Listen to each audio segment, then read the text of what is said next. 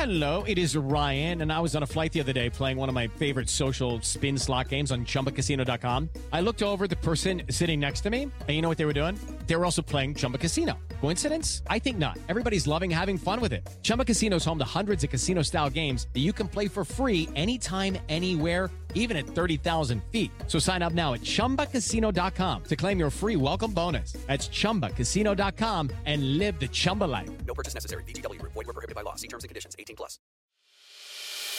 As a longtime foreign correspondent, I've worked in lots of places, but nowhere as important to the world as China. I'm Jane Perlez, former Beijing bureau chief for the New York Times.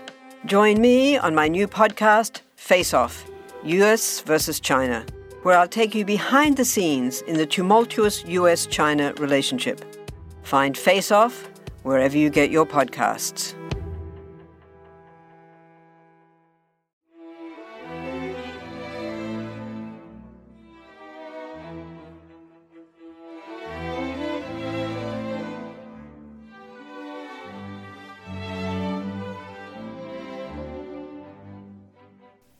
Welcome to Pax Britannica. Historical fiction with Zach Twomley.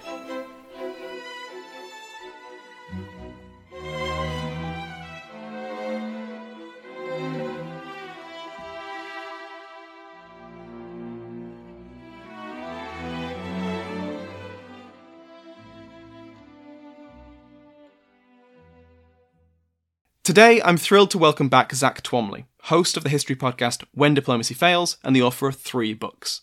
A Matter of Honour, Britain in the First World War, For God or the Devil, A History of the 30 Years' War, and now, Matchlock and the Embassy, a piece of historical fiction set during the 30 Years' War. Zach, thank you so much for joining me today. Thank you, Samuel, and thank you for that very precise introduction. I really appreciate it. So tell us about this book. Well, this is really, it's kind of like my love letter to the 30 Years' War, you could say. I've been obsessed with this conflict since like 2013 when I first tried to do it for the podcast, and I've always loved writing fiction, so the two things kind of collided together in a fantastically messy but also hopefully fun read at the same time. But I kind of like, it's kind of like pandemic syndrome, isn't it? You kind of are like, well, I really wanted to do this for so long. And I kind of just gave myself permission to start writing, because for so long I was like, well, I can't do it. I'm not an author. I'm a historian / podcaster thing. So I don't know. It took me quite a while to actually feel like I could write it. And I think the third round of lockdown over in Ireland was a pretty good persuader in that. So I thought, well, I've got this spare time. I basically can't go outside. So let's see if I can actually do this. And almost as soon as I started, I was like, okay, I'm really enjoying this now. So it then became a case of, even if this bombs and no one likes it, at least I'm having a great time. And yeah, it's been out since the middle of September, and the feedback's been really good, and the sales have been quite consistent. So I'm very, very happy with it. And there's many more books to come. See, that is good to hear, because I'm a few chapters into it. I think I'm on chapter 6, and it's fantastic. It's really gripping from like the first page. Oh, I think the first thing shows the main character, Matthew Locke, and he's in the middle of this dramatic situation straight away. It's not slow to start, it's like immediate, and it hooked me immediately. So I'm very happy to know that there's going to be more. Oh yeah, 100%. And I'm so glad you said that about being hooked, because hooking people in, like, they always talk about like the hook in fiction. And I have, like, it's the same thing with academia or with podcasting and now with fiction. I had to teach myself so many things. So it's really been an education in the last few months. I started that book at the end of April, and from the 24th of April, when I first banged out the first few words, to 15th of September. That's how long it took. Now, in some cases, it takes people like 6 years or something to write their first book. I think I just had a case of the COVID crazies or something, and I just sat there hammering at the keyboard. But I'm so glad you're enjoying it. That means a lot. Thank you. So the book is set during the 30 Years' War. Now, most listeners of Pax Britannica will have heard our chat about the 30 Years' War last year. Speaking of which, this is apparently an anniversary thing we're doing now. You will release a book every year, and I'll have you on to talk about it. But for those who aren't aware of the 30 Years' War, could you briefly sum up what was the 30 Years' War, why did it break out, and what happened, and where does Matthew Locke, the main character of your book, fit into it? Okay, well, let me deal with those questions as best as I can. Well, simply put, the 30 Years' War was a conflict, and it lasted from 1618 to 1648. Now, you'll be unsurprised to learn that in a conflict lasting 3 decades, it wasn't just the same countries battering each other over and over again. So the cast of countries and actors kind of changed quite a lot over the course of the 30 years. So, and because of that, it's kind of easier to kind of break it into different phases. The phase that we probably all think of with Gustavus Adolphus, who's arguably the most famous actor in this conflict. If people haven't heard of the 30 Years' War, they may have heard of Gustavus Adolphus. And he only enters the conflict really in its midway point. So before that, a whole load of other stuff happened. And to cut a long story short, it basically involved the Habsburg dynasty winning an awful lot. You had the actual breakout of the conflict as well. It's kind of hard to explain unless we actually explain how the Holy Roman Empire works. But if you're cringing right now, don't worry, because I've done this so many times at this point that it doesn't even faze me anymore. So here we go. The Holy Roman Empire and how this fits into the outbreak of the 30 Years' War. Basically, Frederick of the Palatinate, so kind of think of a guy ruling along the Rhineland area of Germany today, he was what was called an elector, which meant that he was one of 7 people who got to choose who the next Holy Roman Emperor would be, which is grand. But in the course of the Reformation, the Holy Roman Empire basically gets split along religious lines. So by 1618, you have a situation where there's 3 Protestant electors and 4 Catholic electors.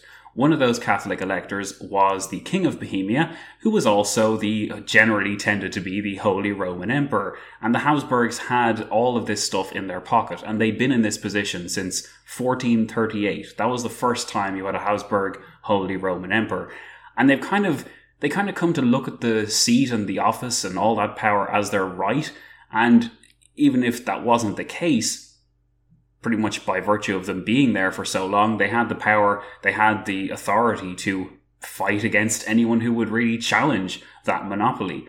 And you could probably see where this is going. So the Bohemian crown being one really important electoral seat, that meant that when the Bohemians rebelled for the 3rd time in a decade by 1618, when they rebelled and threw the Habsburgs out the window in the defenestration of Prague, that was a more important deal than it might first appear, because it wasn't just rebels making trouble. By doing that, and then a year or so later by deposing the Habsburg king and trying to find another one, they were upsetting the electoral balance of the Holy Roman Empire. So then, when they looked for a replacement, they offered it to Frederick, that guy in the Rhineland we met at the start, who was also a Protestant. Now, Frederick thought about it for a while, but eventually he went for it because he thought he'd have all this help. As a result, then, you had a nightmare scenario for the Habsburgs, where Protestants held 4 seats. So there was one in Brandenburg, Prussia, there was one in Saxony, there was one in Brandenburg, there was one in Saxony, there was one in the Rhineland where Frederick was, and now there was also a Protestant in Bohemia. So because the Habsburgs couldn't allow this, they basically went to war with Frederick and with the Bohemians. And that's the initial kind of phase of the conflict. It doesn't go very well for Frederick. The Habsburgs are triumphant. And by the mid-1620s, the Habsburgs seem almost too powerful for their own good, and the Danes intervene. And that's when you have the Danish phase that lasts until 1629. And that ends with the Danes being defeated and the Habsburgs being really, really triumphant. But too triumphant for their own good, because the Holy Roman Emperor Ferdinand II, he implements what's called the Edict of Restitution, which tries to set the religious clock of Europe back to the 1550s. The details aren't that important now, but what is good to know is that this kind of energized the anti-Habsburg coalition that had been building for a while, and this is when the Swedes get involved. And due to a few poor decisions on the Emperor Ferdinand's part, the empire is more vulnerable than it would have been, and the Swedes have tremendous success until their leader, King Gustavus Adolphus, falls in battle in 1632, and then a few years later, when the Swedes are kind of pushed back more and defeated by the Habsburgs, then the French intervene in 1635, And then from 1635 to 1648, you basically have the Habsburgs gradually getting whittled down by an alliance of the Swedes, the French, and the Dutch. And then it ends in 1648 with the Peace of Westphalia, and religious war never happens again, and everyone lives happily ever after. That is a fantastic summary of an incredibly complex and complicated conflict, and if anyone's interested in hearing more, I would suggest either reading For God or the Devil, which is Zach's book, or listening to the When Diplomacy Fails series. Either one on the 30 Years' War, because Zach's done it twice. The more recent one is much more detailed. Much more detailed. Yeah, the first one I did from 2013 to 14 was like 18 episodes, and they were like an hour long each. And now I'm on episode 43. Now, they're only half an hour long each, but I know there's about 82 episodes altogether. Well, because I've written them already, that's how I know. Sorry to break the fourth wall. But yeah, it's very, very detailed, but also very interesting because we get to look at the actual, like that summary I gave you there. It was really the SparkNotes version. There's so many fascinating details and events and characters and all that I had to just skim over. But yeah, we cover it in more detail in the 30 Years War podcast we have. So going back to the book, when does Matthew Locke get involved in the 30 Years' War? Yeah, Matthew Locke, he's in an interesting situation because he's from Dorset and he is of a family that is fairly kind of mindful of European relations, shall we say, because his father was a statesman, a diplomat, and he got basically knighted for his role in brokering the peace, the temporary peace between the Spanish and the Dutch in 1609. So that should give you an idea of how connected to kind of European diplomacy the Locke family is. So Sir Charles Locke always makes sure that his son is well versed in kind of European politics and that kind of thing. So even though Matthew Locke only lands in Europe in 1622, he has a reasonably good grasp of the major actors. He knows that Emperor Ferdinand II is of the Habsburgs, and he knows that the Habsburgs are fighting against what was at that point in 1622 the kind of midway point of Frederick's anti-Habsburg crusade, where Frederick had to basically rely on several fairly unscrupulous and not very reliable mercenaries and military princes and that kind of thing. So that's where the conflict is in 1622. And if you can think back what I said, I think I said before that this is book one of what I intend to be 24.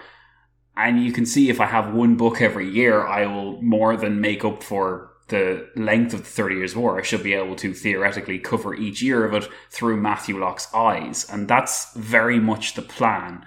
And the reason why I put him as a kind of he's, as the name of it, the book, Matchlock and the Embassy suggests, Matthew Locke is really an expert with the matchlock musket, but he's also a privileged graduate of a university, so he has that grounding in diplomacy. And the kind of career Matthew Locke was being set up for, the so-called soldier statesman, was actually not that uncommon in the early 1600s. Someone who could negotiate contributions for the army, for example, but also lead that army into battle. So that's the kind of versatility Matthew Locke has, and because of that he can be in all these important places, and I can just slot him into the room where Cardinal Richelieu is making the latest deal with the Swedes, that kind of thing.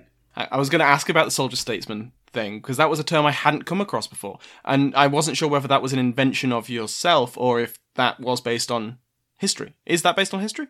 You see, the thing is, I feel like I have seen it before, but it's kind of like I've kind of taken it and kind of run with it myself, because a lot of people I've come across, like a lot of historical figures who you think of as kind of mercenaries, and we wanted to talk about mercenaries before, but a lot of mercenaries I've come across, whether they're from, and mostly would be from the British Isles, they tended to do double duty in that regard. They tended to not just restrict their activities to the battlefield. If they were in command of men, they had to also negotiate on behalf of those men. A lot of the time they had to negotiate for their pay because they'd been left high and dry, but they also had to negotiate with any kind of towns or settlements they came across. So there's diplomacy on that micro level as well, and obviously not all soldier statesmen would graduate to the level of, you know, like dealing between major states, but Matthew Locke manages it. No spoilers, obviously. Sure. but I'm imagining that Locke's going to be meeting some pretty famous historical figures. You mentioned Cardinal Richelieu. Who else do you have in mind that him meeting? Well, the great thing about writing historical fiction is you really can pick and choose your kind of favourite moments. And I found that as I've been planning the books far into the future, the more exciting scenarios I've been placed in. And yes, Cardinal Richelieu will definitely be making an appearance, but I really want Gustavus Adolphus to as well, because he's not really depicted all that commonly in, certainly not in literature, but any kind of accounts we do have of him are very romanticized and everything else. So I think it'd be really interesting for that. I'd also like to have the quote-unquote bad guys of the story, some of the Habsburgs being depicted, maybe Maximilian of Bavaria. It would be interesting to depict him because he survived the entirety of the 30 Years' War. He was one of only a few people who did, and he was the emperor's paymaster pretty much the entire time. And by the end of the conflict, he had brought Bavaria to a really impressive stage in its existence. I mentioned at the start of this interview that there was 7 electors in the Holy Roman Empire. Well, he managed to leverage his importance to the emperor and transform Bavaria into the 8th electorate of the Holy Roman Empire. So that was pretty impressive work from Maximilian of Bavaria, and I think he deserves to be depicted as well. I certainly want to look at Wallenstein, Albrecht of Wallenstein as well, and the Swedish Chancellor Axel Oxenstierna, who was also someone fortunate to survive the entire length of the conflict, which to me is incredible. I don't know how they managed that. But yeah, so many contenders. The list is long and is still growing, let's just say. I really hope that Matthew Locke meets Alexander Leslie, who is one of my favourite figures from this time period, because he's also someone who survives not just the 30 Years' War, but also the British Civil Wars as well. Yeah, and this feels bad because we just said no spoilers, but another individual Matthew Locke meets is Captain Robert Monroe. And you may know him from one of the most famous accounts, the most famous first-hand accounts of the 30 Years' War, Mackay's Regiment of Scots or something. It was released in 1626, and that's when he begins his service in 1626, and it's kind of a very comprehensive account of his service. And Captain Monroe was around until I think he died in 1680. So there's so many figures like that, and they really do deserve to be seen on a grander stage than they have been, I think.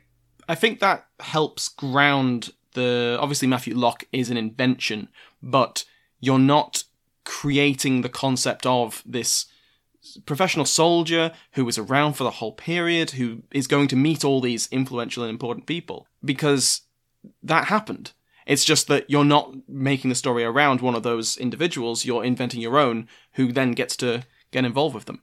Yeah, and I'm really appreciate you for noticing that, because it was so important to me that it was grounded in the history, because at the end of the day, I'm doing this because, yes, I find it really fun, but I also want a quote-unquote mainstream audience to find the 30 Years' War and really fall in love with it. I want to do for the 30 Years' War what Bernard Cornwell did for the Napoleonic Wars, and get people who might not know anything about this conflict to explore it and see that it's actually not that complex, and there's some incredible stories and characters in it. So yeah, the history, linking it to the history and keeping it grounded, that's something I will always be doing, and I'm really looking forward to further historical grounding in the future. It's interesting you bring up that desire to make the 30 Years' War more publicly known, because we talked about this last time you were on as well. The idea that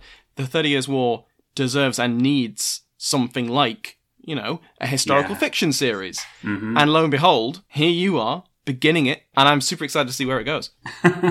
Thank you. Yeah, because there was this kind of gap there in the market, and I joked that maybe there'll be a reason for that gap. Maybe I'll be just get halfway through this and be like, oh dear, so this is why no one's done this before.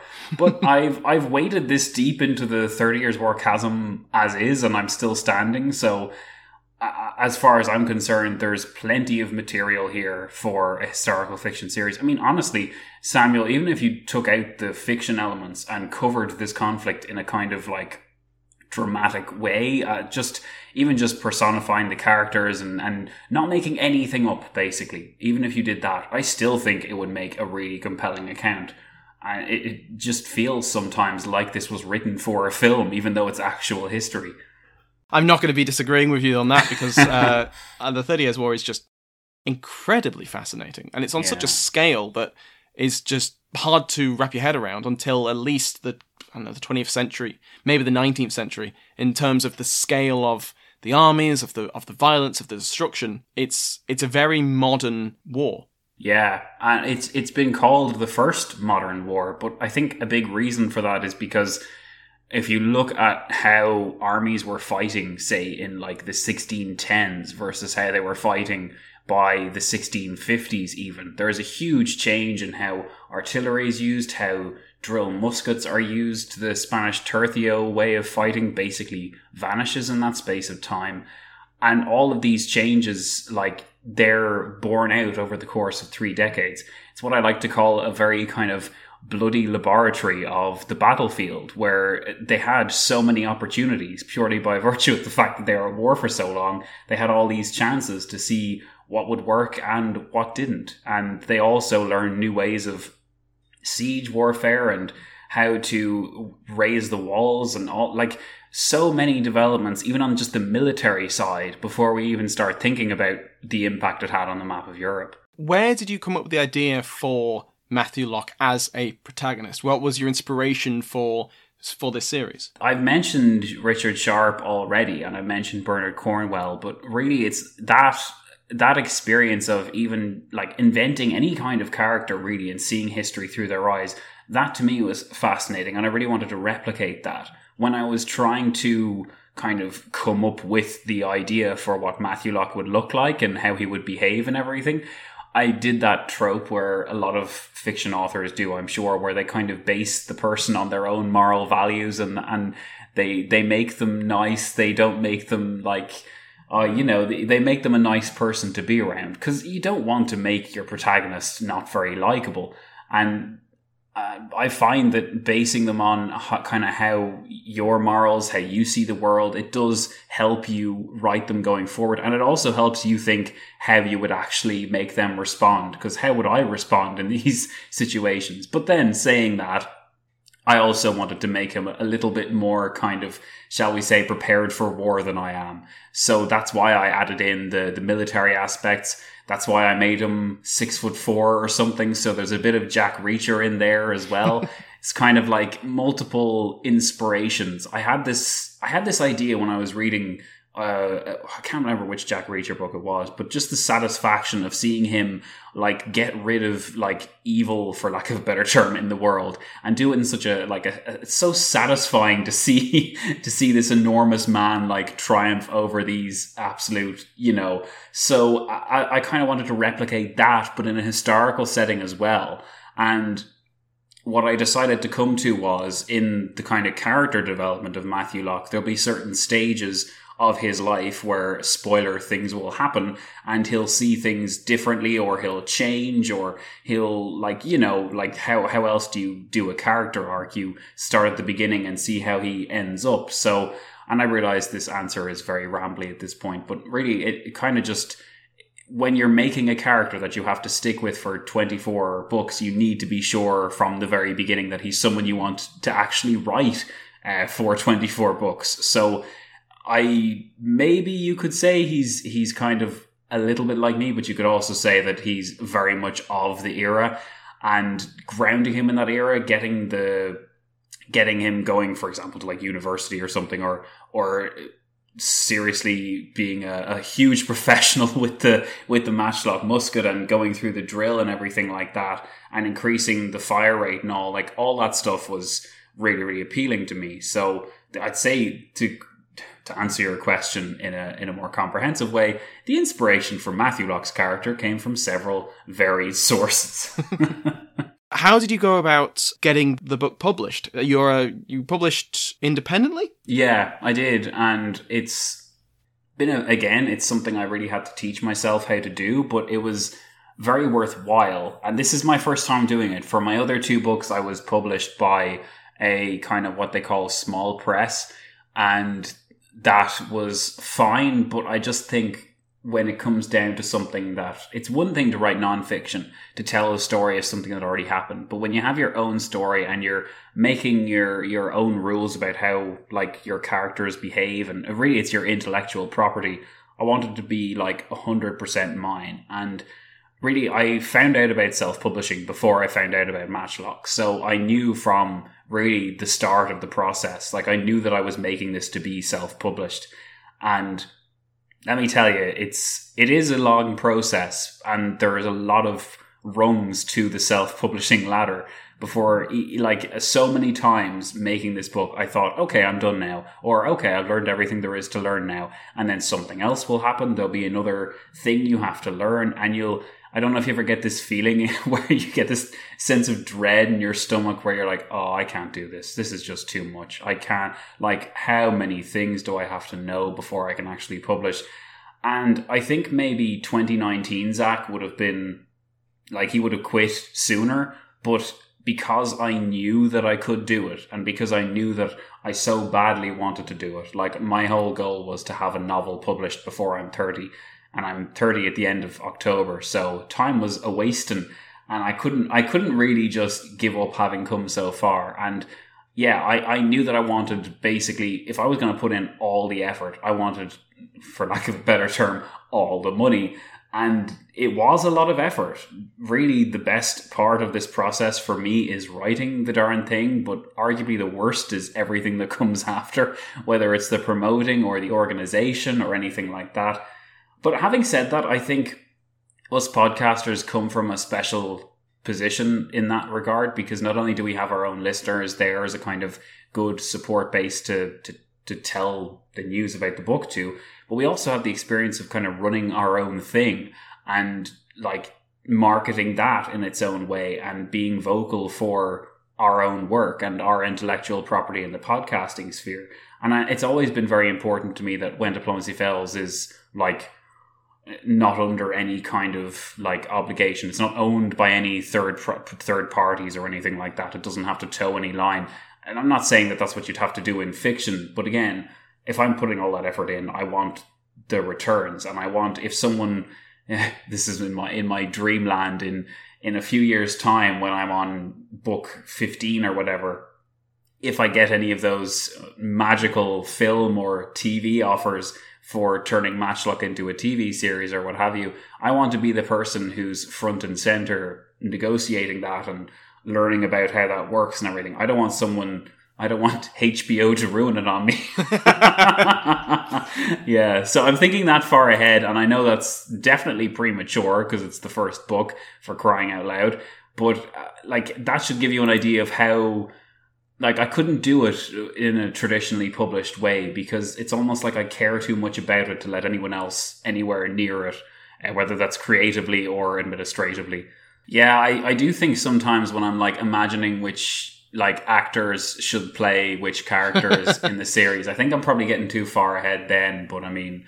Well, now I've got to ask, who would play Matthew Locke? Oh, that's a good question. I've actually got like a list of several different people, and there's a few I'm fortunate to know some people in the kind of like independent kind of film circuit too. So I have this like romantic idea of I sweep in on this limousine and I say to these independent actors, guess what, guys? Knowing me has its perks, and now you get to be in Matchlock, and it's your big break and everything. And yeah, I mean, certainly like for like villains is really like always really fun to cast. It's got villains. to be, yeah.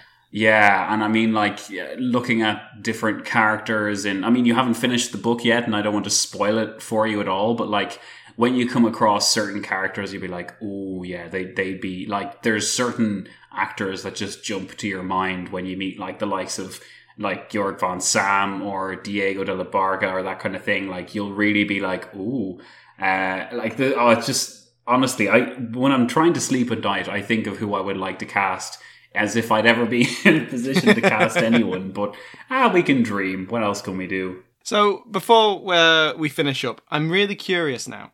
Have you found that writing historical fiction and again revisiting the 30 Years' War, one, I asked you this last year as well. Have you discovered anything you hadn't in previous engagements with the 30 Years' War? Have you discovered something that you hadn't last time?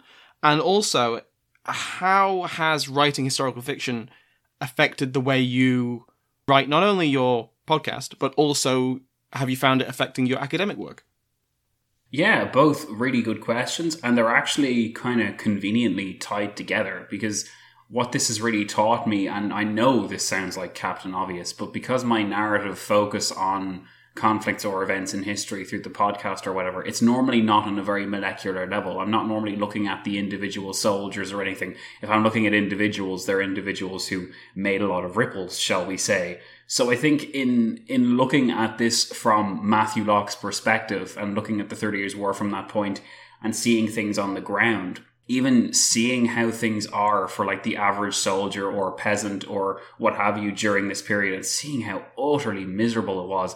And I think it just kind of struck me a little while ago, like we're so used to seeing like images of like refugees and like images of people in like dire conditions now, like on the TV and that kind of thing. But those kind of sites would have been commonplace in person if you were wandering around anywhere in kind of central northern Germany in the 1620s and 30s. So I think it brings it back home, the human cost. I mean, like, it's estimated, and they can't be completely certain, but it's estimated that as many as 8 million people overall died. And most of those deaths were from disease and like starvation during the 30 Years' War. So remembering that human cost and then remembering the kind of human aspect of it in my studies as well. So when I'm talking about national honor for my PhD and I'm reading a newspaper article, I'm not just thinking like, oh, these views are interesting. I'm also like, who wrote this though? And like,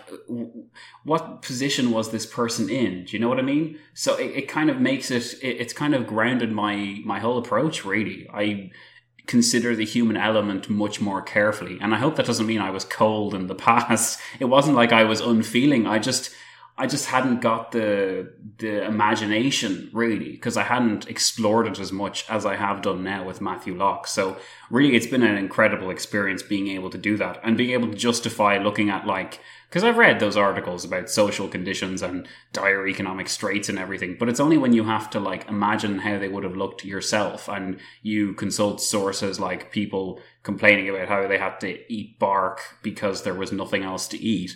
And like imagining what that would have not just been like, but what it would have looked like. Because I think we're very, even though this is on a podcast, we're very visual as people. So it's one thing to read about the 30 Years' War, but to see people suffering in wartime during that conflict in the same way and for the same reasons that people suffer through war now, I think that's kind of very profound in a way. And I really do want to kind of dig into that deeper. Hopefully, listeners have heard everything you've said and are now eager to get their hands on a copy of Matchlock. Where can they find it? Well, that's a great question. They're like, essentially, you can get it everywhere. I'm what they call publishing wide, so that means I'm not just on Amazon. I'm also on the usual places, whether it's Barnes & Noble or Kobo or Apple Books or Google Play, that kind of thing. I'm on essentially everything. If you want to buy it from me directly, you can go to matchlockbooks.com. You can only buy the audio you can only buy the ebook. The audiobook is coming out in the future, let's hope. That's a story for another day. But and are you voicing the audiobook?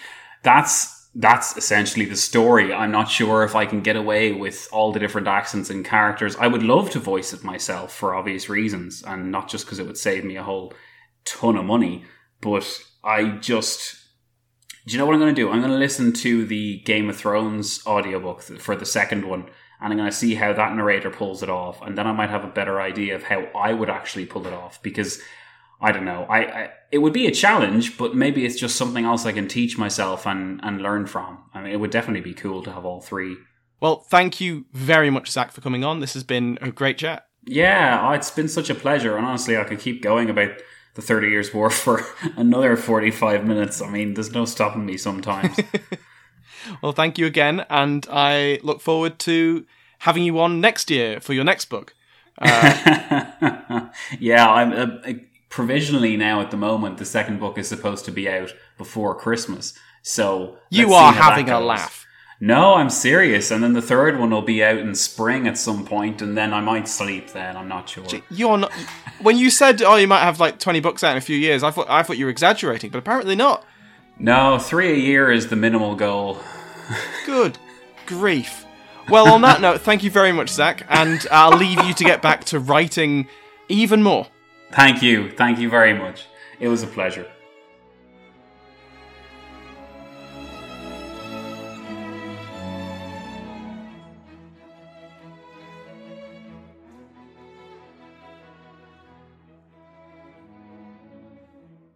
With Lucky Land Slots, you can get lucky just about anywhere. Dearly beloved, we are gathered here today to... Has anyone seen the bride and groom? Sorry, we're here. We were getting lucky in the limo and we lost track of time. No, Lucky Land Casino, with cash prizes that add up quicker than a guest registry.